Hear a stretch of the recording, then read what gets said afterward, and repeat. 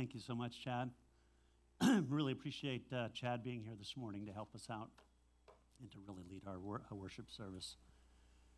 As I was sitting this morning, I was thinking through the last time I had a presentation, not like this, but about 3 years ago, I was presenting at a major medical conference, and it wasn't really about our company, but I had been asked to speak by Fresenius Medical. They were talking about many of their patients who had dialysis training. And I was asked to speak on the technology at the time. I wasn't the keynote, but there was a dozen people in front of me speaking, interestingly enough. And I was generally not nervous and uptight, but in this case, I was a little bit uptight because I was representing my company and I was supposed to be the keynote. And I had a bottle of water with me, and so I was kind of waiting for my turn to come around while all these other folks spoke. And it was my turn to speak, and they introduced me to this glorious introduction, long, silly resume, and so forth. And I stood up, and I thought, I'm going to take one more quick sip of water. I took a sip of water, and it went down the wrong pipe. And I think the water flew everywhere. I mean, when I coughed, water went flying all over the place. And that wasn't so bad.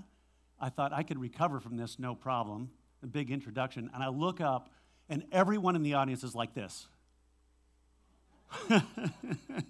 And it was so comical, I had to start laughing. And once I started that, I think I coughed 3 or 4 more times, and that was it. And somehow I made it through and recovered. I'm hoping that's not going to happen today. As Ryan mentioned, Pastor Marty is on a well-earned vacation this week, so I'll be speaking on one of the topics that Marty asked me to consider. And if you may recall, last year I spoke on the parable of the soils. In that parable, Jesus helped us understand that we can present the message of the gospel to different people, and those people will respond differently depending upon how they receive that message in their heart. In the parable of the wheat and the tares, today, the topic of today's message, Jesus adds another dimension to our understanding of sharing the gospel. And in this parable, Jesus tells us that we need to be aware that as we're sowing the seed, we're not only going to have to deal with different reception and different soils, if you will, but we're also going to face opposition. My high school coach, hey, we're running plays today, but remember the defense is out there, and they're going to be running some plays too. In today's scripture, we're going to see firsthand that, like us as well, the disciples were constantly asking questions about God's kingdom. What's the kingdom of heaven? Where is it found? Who gets in? Who doesn't? Has it already begun and we missed the beginning? Believers in just about every generation ask these same kinds of questions.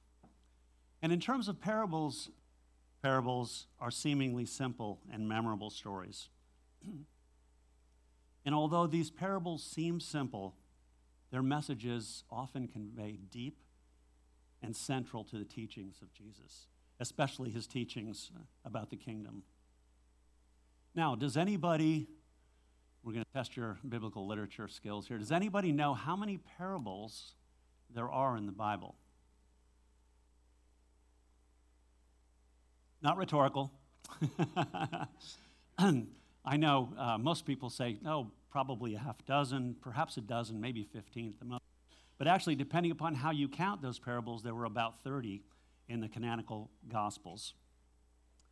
And it's interesting in that if you actually look historically, that there were really only 3 or 4 that were really raised up in terms of medieval art compared to the other 26, if you will. And they're pictured here. You recognize most of them.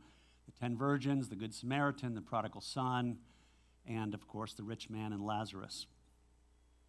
Today's parable, however, concerns the wheat and the tare. It was a story that made sense to a lot of his listeners. Why? Because Israel was an agrarian society at the time. Now, this is a parable that's tough for Americans to understand because today only about 3% of our population lives on farms. And if you're attuned to the media and you hear what's happening, actually that number is dwindling pretty significantly. Now, I think Hope Church might be a slight exception to that rule, given that Marty grew up on a farm, and our pastor certainly has shared with us a number of interesting stories about farms. Right to the scripture this morning. We don't have a slide for the scripture reading this morning. I'm going to read it. Excuse me, but if you'd like, you can follow along in your Bibles. It's from Matthew chapter 13, verses 20 to 30. Another parable he put forth to them, saying, "The kingdom of heaven is like a man who sowed good seed in his field. But while men slept, his enemies came and sowed tares among the wheat and went his way. But when the grain has sprouted and produced a crop, then the tares also appeared. So the servants of the owner came to him and said, 'Sir, did you not sow good seed in your field? How then does it have the tares?' He said to them, 'An enemy has done this.' The servants said to him, 'Do you want us to go out then and gather them up?' But he said, 'No, lest while you gather up the tares, you also uproot the wheat with them. Let both grow together until the harvest. And at the time of the harvest, I will say to the reapers, first gather together the tares, bind them in bundles and burn them, but gather the wheat into my barn.'" The word of the Lord. Let's see if we can find out more about what Jesus had to say together. Please bow your heads as I pray. Lord, may the words of my mouth be acceptable to you. If I say things that are displeasing to you, Lord, let those words be as dust in the wind and throw them aside as if they never existed. And may the people hear things that I do not say because they heard you, Lord. Amen. So after telling the parable, the disciples asked for an explanation of the story of the tares. And I think this is just another great example of how the disciples are reflected as so very human, very much like us. Remember from a number of months ago the story of the tomb where Peter and John ran back and John shouted, "I got there first." I love that. Marty was talking about Paul in a heartbreaking sermon on May 7th of this year in his letter to the Romans, and he talked about how Paul's heart was broken. But then in Romans 11, a few weeks later, Pastor Marty talked about where Paul was extremely excited. Why? Because there was redemption, and a great time was coming, especially for the Jews whose hearts had been hardened to Christ. So what we do is we find ourselves in pretty good company, even with the disciples. And even after a few other parables, interestingly enough, the disciples said, "Hey, can you take us back to that parable about the weeds and the tare again? We'd like to go over that and talk about it a little more." And interestingly, again, another really good example that when people have questions, when the disciples had questions, and when we have questions of things that we don't understand, particularly if they clash with what we think about God's character, here's an example where the disciples asked Jesus directly, and we can do the same thing through prayer. So what would I like to accomplish today? Two simple things. Let's talk about the parable, context, and the story, and then identify some implications for today. And as usual, you know that you can't get away from me talking about some PowerPoints. So I've already identified up front, and we'll walk through these together this morning, that there's really kind of four key messages that I'd like to work through very quickly this morning. First is, of course, Satan is at work. He's a master counterfeiter. But we can't panic and we can't judge because the opposition is not going to be around forever. Judgment is coming. So let's take the first piece here, Satan at work. This is one of the rare examples in the Bible where when the disciples asked the question of Jesus, Jesus took the time to actually explain the meaning. In explaining the parable, Jesus tells us that the one who sowed the seed, the good seed, is the Son of Man. The field is the world, and the good seed stands for the sons of the kingdom. The weeds are the son of the evil one, and the enemy who sows them is, of course, the devil. The harvest is at the end of age, and the harvesters are angels. You see, Jesus now is setting up this dramatic tension. It's dramatic because it's pretty clear that while the Lord is working very hard to bring people into the kingdom, Satan is on the other side of that road, and he's working really hard to keep us out.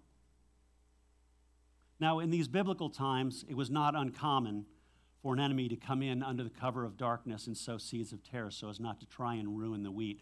And I just went into, I was able to capture a couple of pictures. Wheat, obviously everybody knows what that looks like, but if you look at the tares, this is a type of darnel weed. It's a soporific for those people who are on their way to medical school. And this is actually poisonous. So when mixed in with the wheat, it can really poison people. And just as in those days, we shouldn't forget that not only is there a battle like this, but there's a battle being waged that we don't see. Ephesians 2 reminds us, for our struggles are not against flesh and blood, but against the rulers, against the authorities, against the powers of the dark world, forces of evil in the heavenly realms. David Kruger from First Life Sermons reminds us, there is a real powerful battle between the forces of spiritual good and the forces of evil in this life. Well, we imagining all this? Are we imagining the battle that exists? You don't have to imagine very much. All you have to do is turn on your TV, listen to your radio or podcast, and you see that there is a lot of evil and a lot of struggles going on today.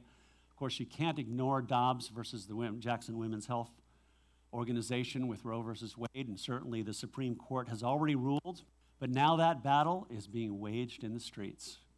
Of course, gun legislation is high on everyone's list, especially with recent movements by the House and the Senate.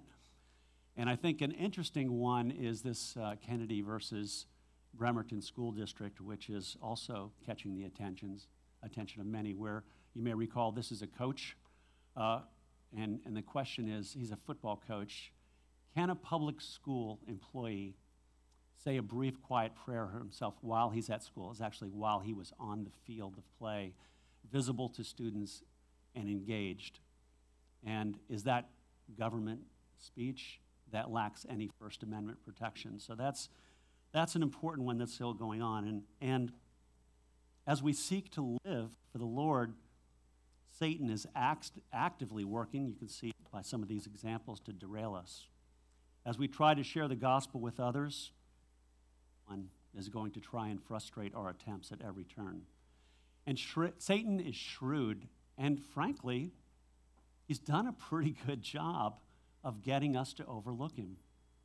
You see, that's the spiritual battle because we can't physically see it taking place. Don't give serious consideration to Satan because we often see him as a cartoon character with horns and a pitchfork. He looks sinister and scary to children at Halloween, but otherwise seems pretty harmless. But surprisingly, there are some very frightening examples and obvious examples of what's happening today. Now maybe you can share our video. So the video will show here, but I don't know that it's going to show online. Hi, I'm Ron Reagan, an unabashed atheist, and I'm alarmed, as you may be, by the intrusions of religion into our secular government.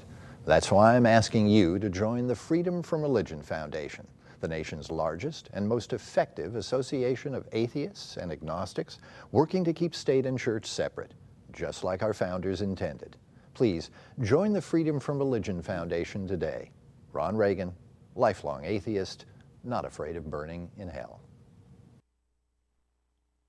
Thank you. Pretty scary, pretty frightening. And just a couple of comments about that commercial. If you may have seen it before, you may recall that it actually aired during the Democratic candidate debates a number of years ago. And at the time, all of the candidates actually had their pictures across the bottom in a banner. It's astonishing to me that people would lend their photograph, their picture, and their reputation to something like this. And interestingly, second interesting point is that Ron Reagan references burning in hell, which seems somewhat of a paradox to me in terms of what he and the atheists are trying to achieve. But the last point is actually interesting as well. They got it backwards. What happens is, for all of the folks who are history and government majors, you remember that the separation of church and state is not what everybody thinks. Our founding fathers meant for the state to stay out of church business, not the other way around. That was, anyway, sort of fascinating to me. Is it running? Okay, I'm sorry, I didn't see it. Yeah, it's down on the back piece here. The other thing I'd like to point out is, in terms of evil in our world, if you're a Spectrum user or DirecTV or some of the other channels, you may ask yourself, how many pornography channels are out there? The answer is, it's hard to tell. It's near impossible to tell. Why? Because the brand folks and the artists have done a tremendous job of camouflaging the pornography that exists in our world. If you actually try to count, you cannot, aside from a few obvious examples, you cannot tell what's real, what's normal, what's good, and what's more sinister that's out there. So when we take a look at how evil is allowed to commingle and coexist with the good in this world, who among us has not had a hard time questioning at times, why on earth didn't God stop it? And maybe that pun is intended. Who on earth hasn't wanted to control and take matters into their own hands and stop the prevalence of this kind of evil? Well, more on that in a minute. Let's move on to Satan as a master counterfeiter. And I've taken a number of comments from Bruce Getschke at the Union Church of La Harpe, Illinois, because I found his comments so telling here. And he points out in John 10, records Jesus as saying, "The thief comes to steal and kill and destroy. I've come that they may have life and have it to the full."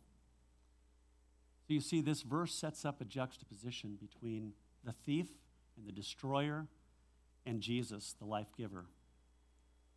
The devil is in the business of killing, stealing, destroying, and Satan does this part by planting and producing lookalikes or counterfeits, even false gospels that strive to hinder the work of God. If we're going to stand firm in a world of false teaching, we'd better be well grounded in the truth.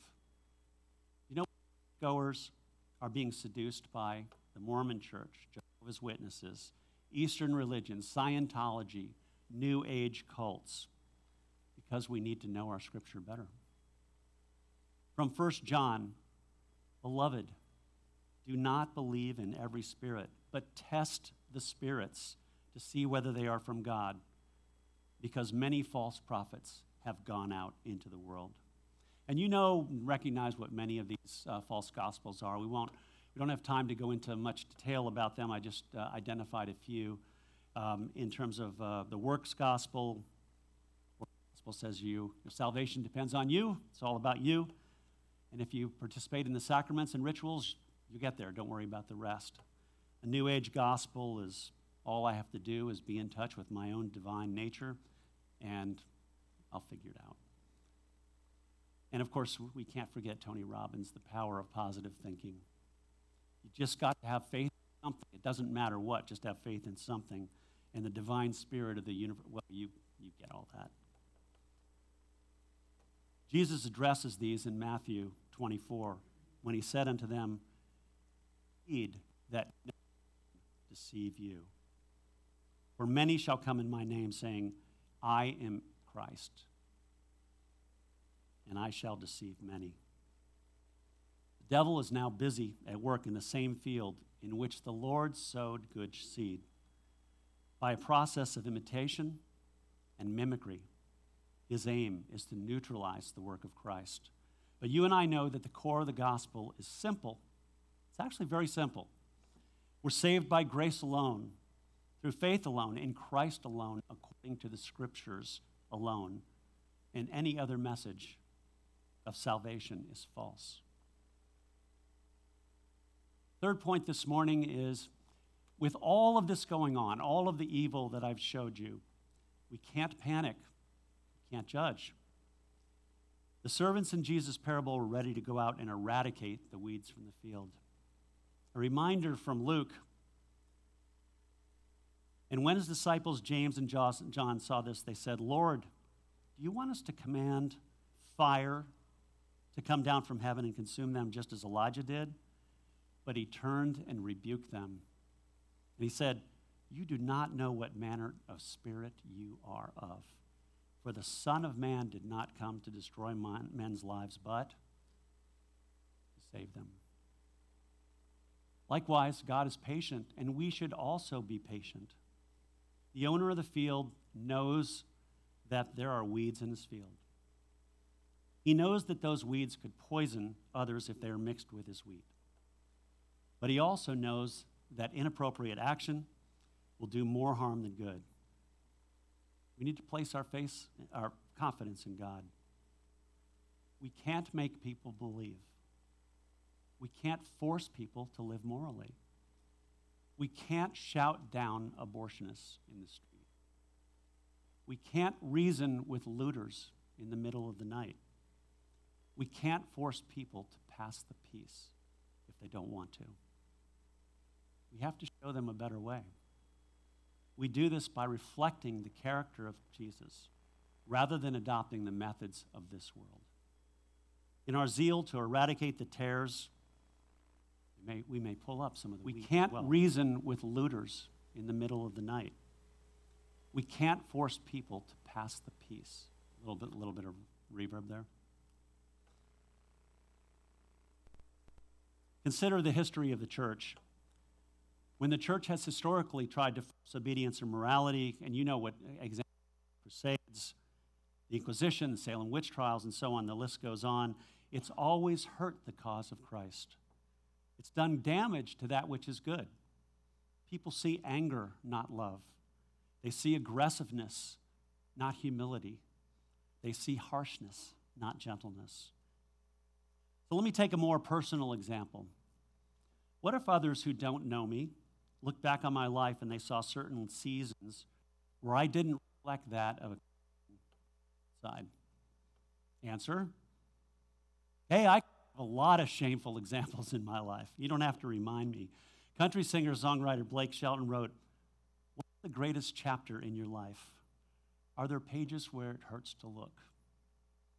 I wonder if you have pages in your book where it hurts to look. If so, remember that God is not bound by time. He's always been seen.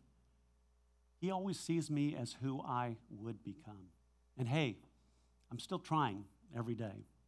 He sees you and I can become, and he sees who we're going to become. He sees your potential. Brian, Jane, Michelle. He sees all of our potential. He sees the plans that he has for now. He created you. And why? Unlike you and I, he can see your heart. And he does not do away with you or root you out when you're in a season where you're not producing much fruit. He'll wait for the harvest. He'll wait for the maturity. So, is this parable teaching us that we should simply stand on the sidelines and not say anything when we see perversions of truth or see our moral standards decaying and eroding? No. But I do think there's an important lesson. As we withstand evil, we must do so appropriately. Our response to the terrors that reside beside us in this world is to be the light before them. We are called to be faithful, and we are called also to expose the darkness.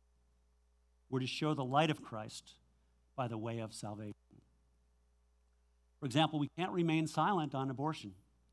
We must point out the freedom to do what you want also requires that you live with the consequences of those choices.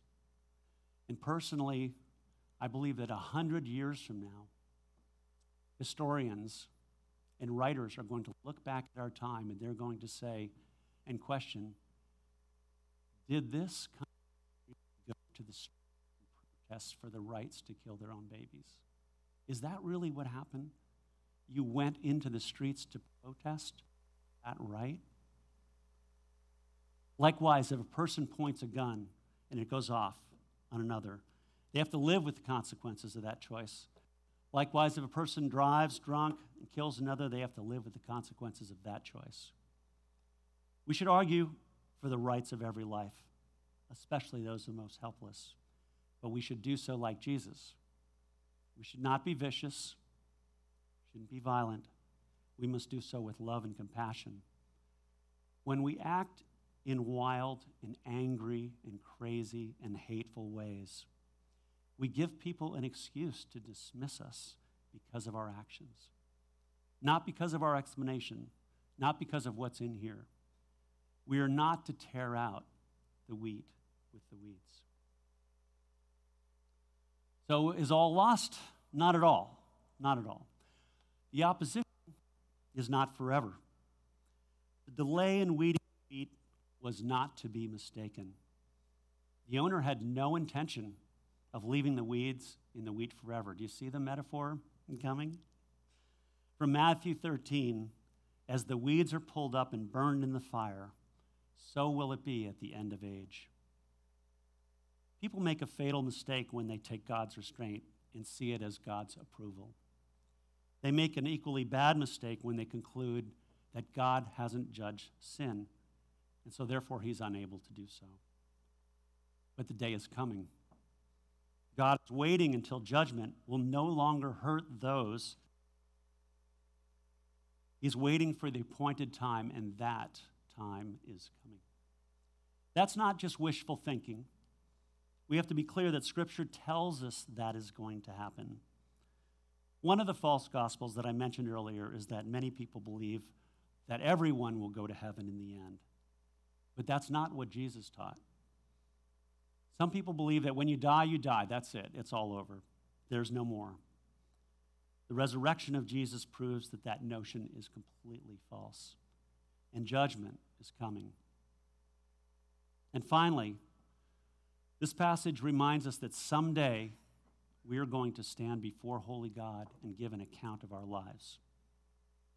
That can happen any time. And every time I hear this, I always think of one of my favorite Ron White stories. So Ron White, for those of you who may not know him, is one of the masters of the blue collar comedy hour. And Ron tells the story of flying on a 2-engine plane across Florida during a storm, and the pilot summarily came on and said, "Oh, we lost one of our engines. We only have one engine, and we're just flying on one, and we're going to have to divert." And Ron said there was a gentleman across the aisle from him who apparently this was his first time flying. He was white-knuckling it, and he leaned over to Ron. He said, "One engine? How far can this plane go on one engine?" And Ron White replied, "All the way to the site of the crash." And we'll probably beat the paramedics by about 30 or 40 minutes. Well, regardless of how Ron White might tell our story, Jesus reminds us that the end-time judgment in which his angels will gather the tares as a means of separating the unbelievers from the believers. On the day of judgment, the law of harvest will make manifest those who are the tares and who are the wheat, the believers. And I'm certainly reminded of a well-known passage that you know as well. Do not be deceived. God is not mocked. For whatever a man sows, so also that he will reap. Now, I can make this very, very, very personal. As a former pharmaceutical executive and biotech leader, I can tell you without reservation that I've hired hundreds and hundreds of people. And they all had interviews. And they all had a final interview. And I kind of think of this final interview as my final interview too. What happens? What's going to happen during that time when we're going to give an accounting of our lives? And I think it will go something like this. "Okay, Ted, I gave you a loving father, a mother, beautiful mother and family. I gave you a beautiful and loving wife. I gave you beautiful children and grandchildren, a beautiful home. In fact, more than one. I gave you an exciting career that created opportunities to save the lives of real patients and real people. I gave you great friends. I gave you a loving church family. I gave you financial success. What'd you do with it? What did you sow? Did you tell others about me? And can you tell me, by the way, Ted, how did you respond to the gracious and loving offer of forgiveness that was given by my Father through me? Brothers and sisters of hope, the answer to that question is going to determine our fate. Remember what we said about our actions and consequences earlier? If we refused or ignored God's gracious gift, then you and I will have to live with those consequences. On the other hand, if you've turned to and truly trusted Jesus as the only one who can save you, if you have followed him as your Lord, then you and I will be part of the rich harvest. Let's bow our heads. Father, thank you so much for this parable. Thank you so much for the messages which you explained to us this morning. Like the wheat, we're so looking forward to being part of the rich harvest. Please write these messages indelibly upon our hearts this morning.